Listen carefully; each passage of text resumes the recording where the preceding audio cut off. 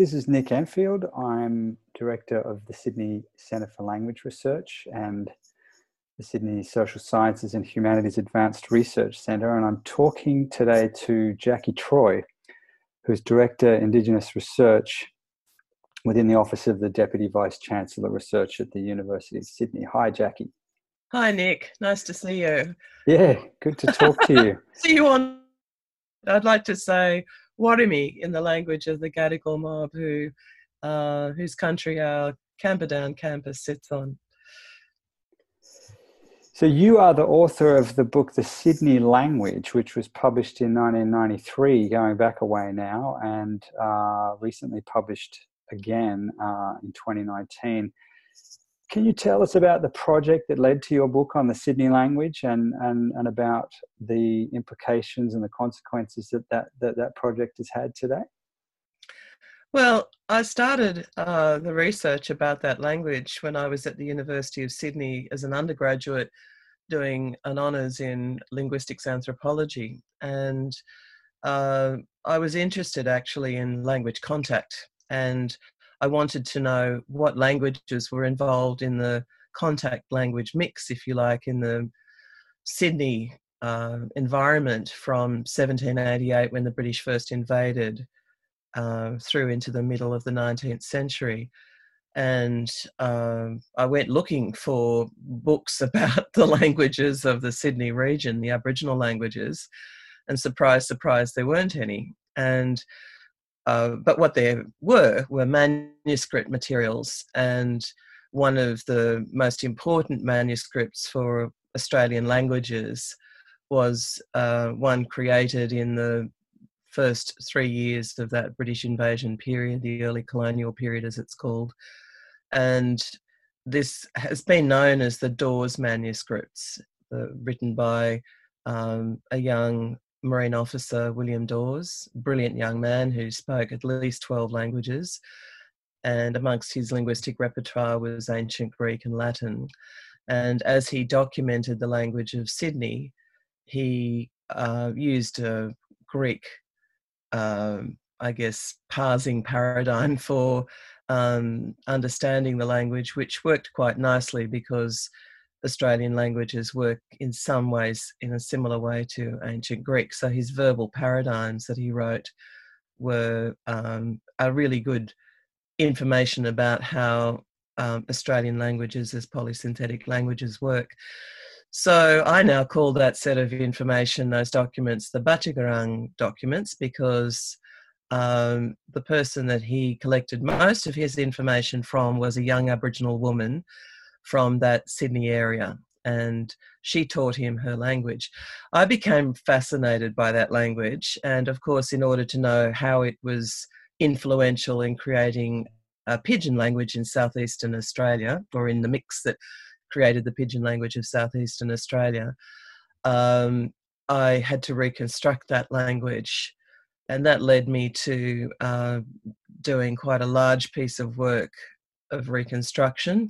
At that time, doing linguistic history of that type, using documents to actually recreate a language, to understand what a language looked like, was not practice in Australia. It wasn't really practiced much worldwide, except with existing ancient languages that people studied closely, like ancient Greek. But it's now become a very established practice, and it's a core practice within the new field of renewing languages, called by various names: language revival, language reawakening.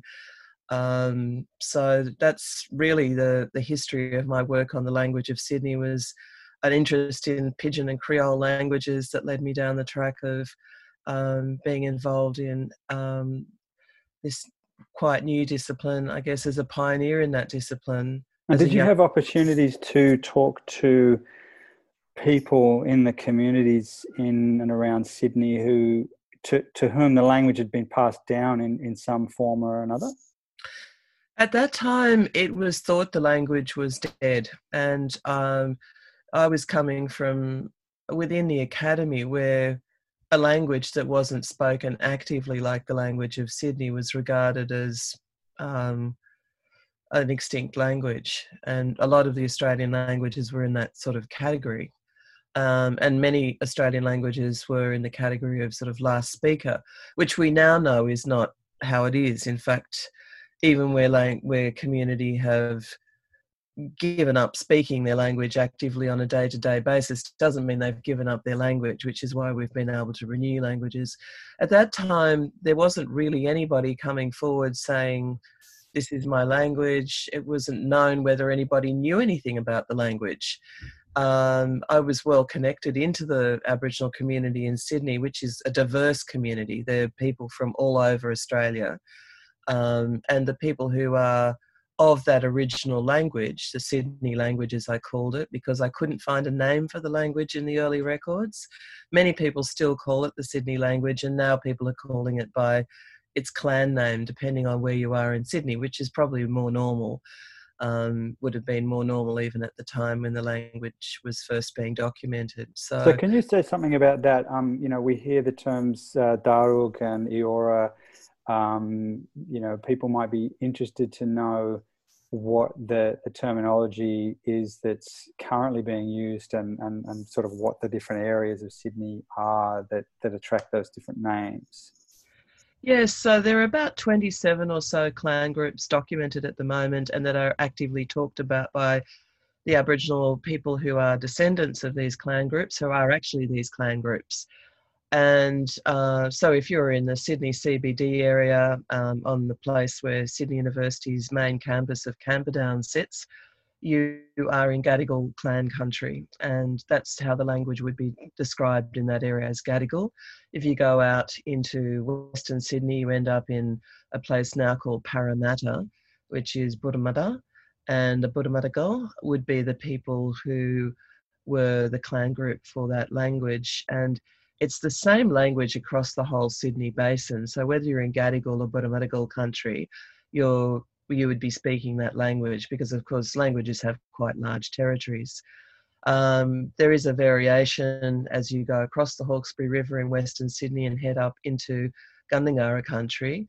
There appears to be a different dialect of this Sydney Basin language, but it's the information from the historical records not very detailed, but it suggests a few minor changes in the sound system. So you get a homogenic nasal stop, for example, as you go across the river. So if you were saying the word manui on the coast, which is the word for foot, and you went across the river, you'd be saying mandui. So that kind of thing.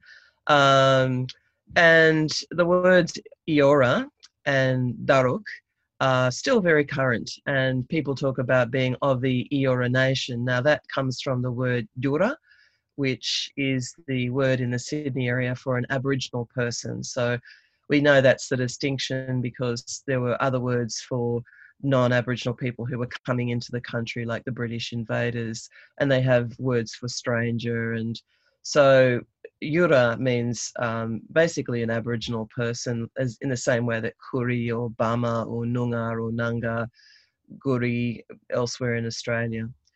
Daruk itself is a word that appears in the historical record in the late 19th century, recorded by a man called William Ridley as the name for a language and of the Sydney area, and it was adopted by a man called Matthews, Reverend Matthews, and other linguists. Arthur Capel later talked about, they sort of picked up on this word Daruk. It's possibly also some kind of clan name or skin name or something, and it gained currency more because academics, if you like, were using it. So the work you did on the Sydney language, I mean, it's a fantastic achievement to bring together the material that was available in the notes and the records that you had. What's been the consequences and the impacts over time since you published that work, now that people can sort of go to one place and pull together that information? It's been 27 years now, and we have that new edition now. What's been the impact on communities in Sydney from that language work? it's actually been a rallying point, I guess, is the way I would see it. So back to your earlier question about how Aboriginal people identified with or used this language at the time when I first started my research in the early mid-80s.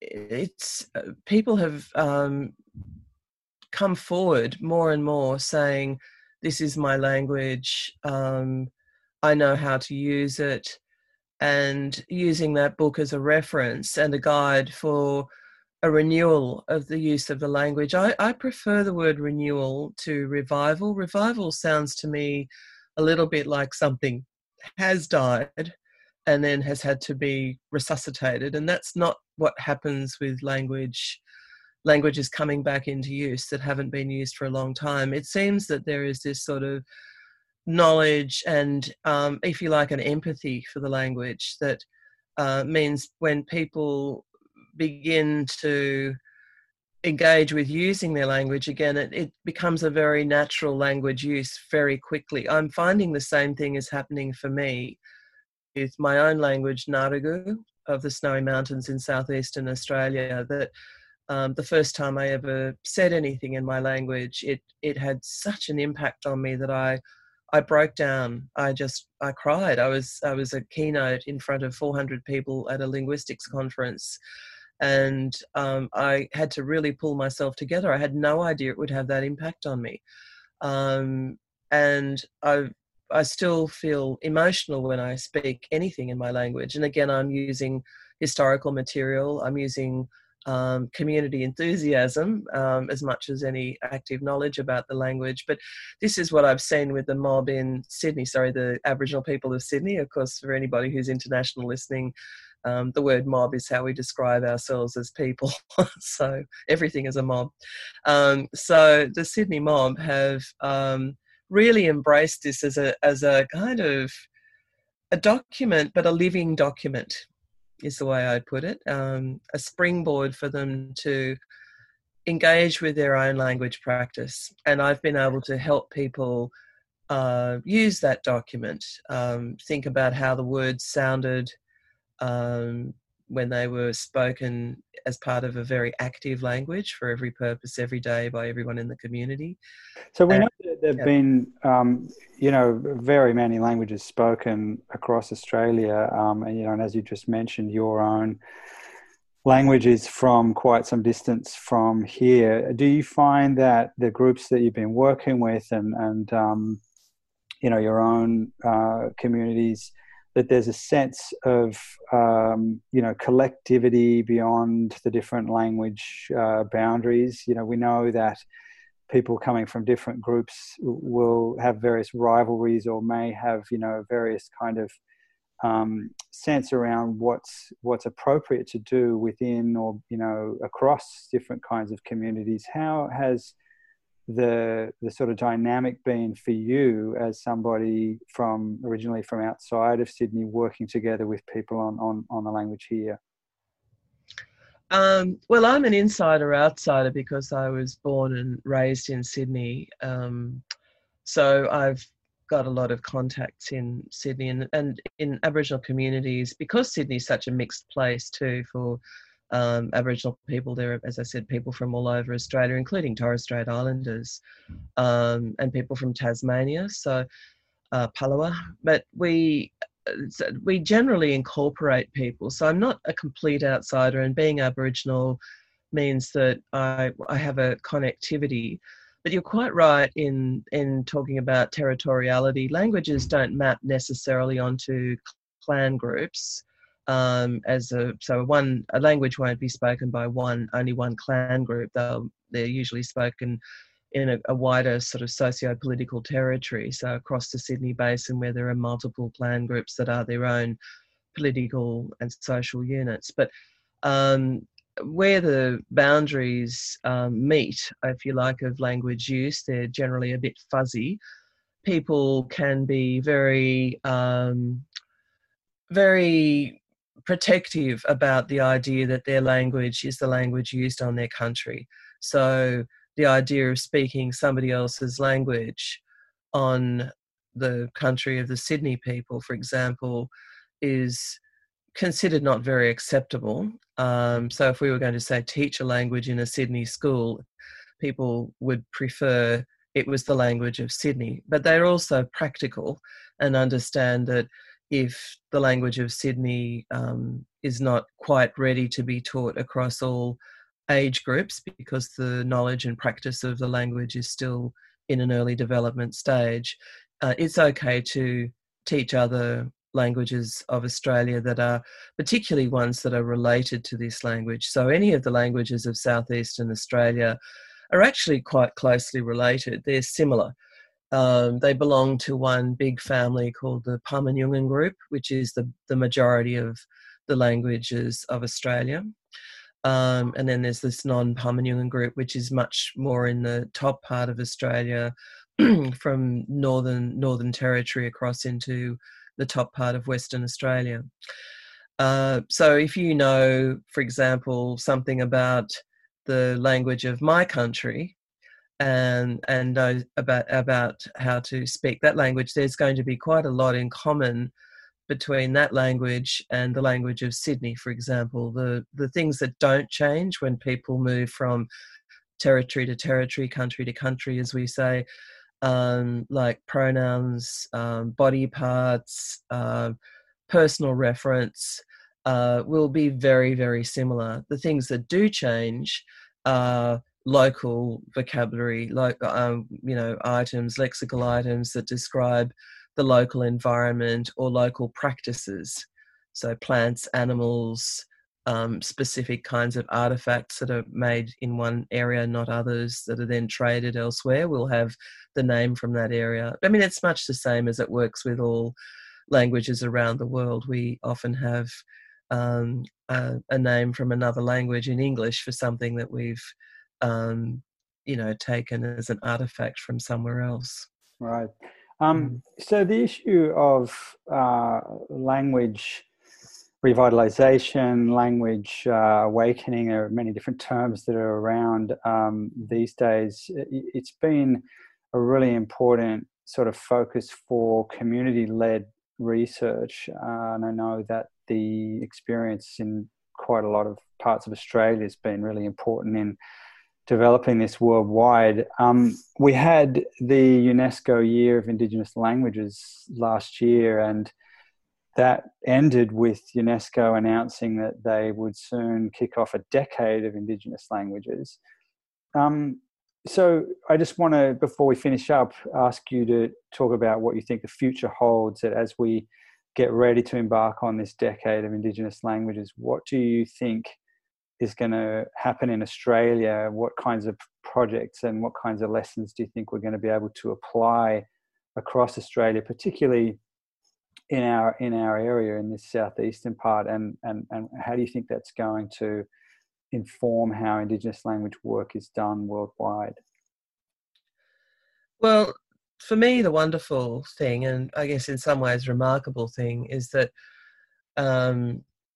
going from the parable of my own experience in the early 80s, the languages of southeastern Australia were regarded as dead. And indeed, we as the Aboriginal people of southeastern Australia were widely regarded as more or less dead or extinct as peoples, which is kind of horrifying thought now from this year 2020. And it's hard to imagine myself back into that space where we were seen as at best half castes, coloured folk, some kind of remnant that had been dispersed, if you like, bred out and divested of our cultural practices and our languages, to being strongly articulated groups of people. In Sydney, it's very common now for non-Aboriginal people to know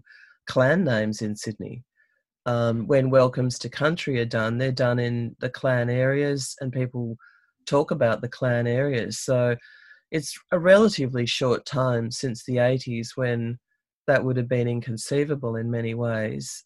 Publicly, of course, the communities themselves have kept this knowledge, and that's why it's been able to come so strongly back into practice, the sense of being clan groups and being identified with a language, one or more languages, 400 plus languages across Australia. That's 400 plus nations, and that information about the number of languages comes from very solid historical linguistic subgrouping work being done by Claire Bowen and others.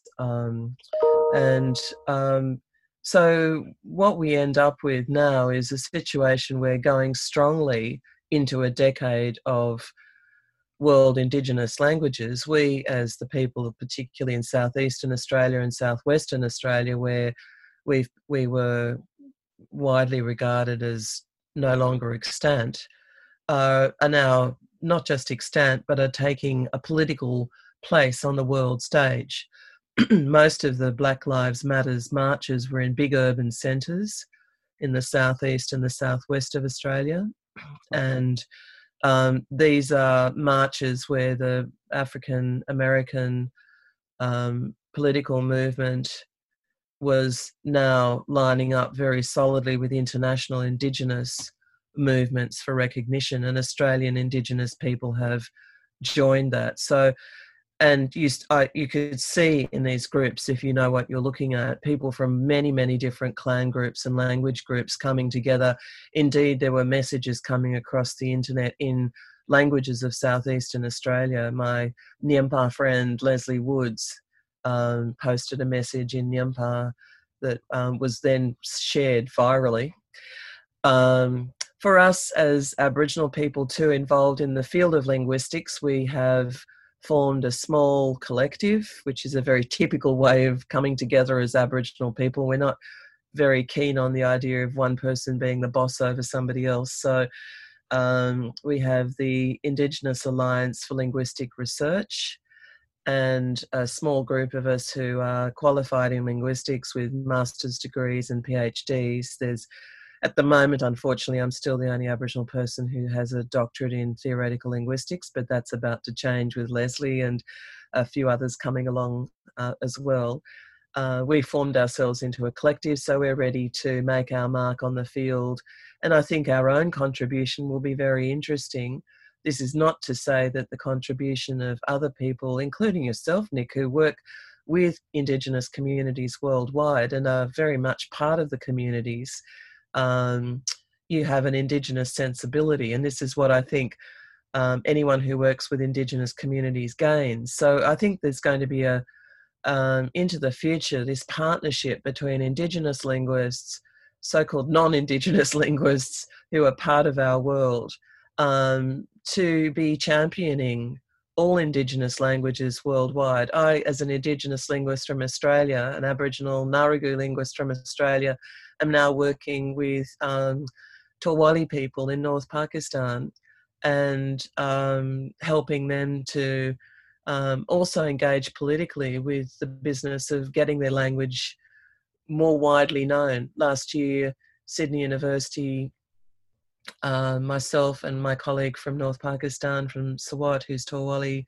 Mujahid, ran the Foundation for Endangered Languages International Conference. I think it's probably the first time that foundation ever had its international conference run by Indigenous people exclusively, hosted by the Sydney Centre for Languages Research, Indigenous Languages Node. So that's the future, Indigenous linguists taking their place alongside all the other great linguists of the world and increasing our numbers and supporting our Indigenous languages worldwide to go strongly into the future.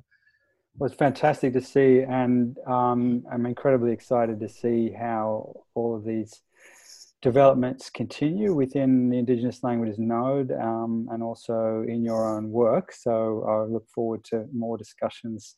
But for now, thanks very much for talking to us today, Jackie. So in the language of Sydney, Didgeridoo and Yanu, which is thank you and goodbye.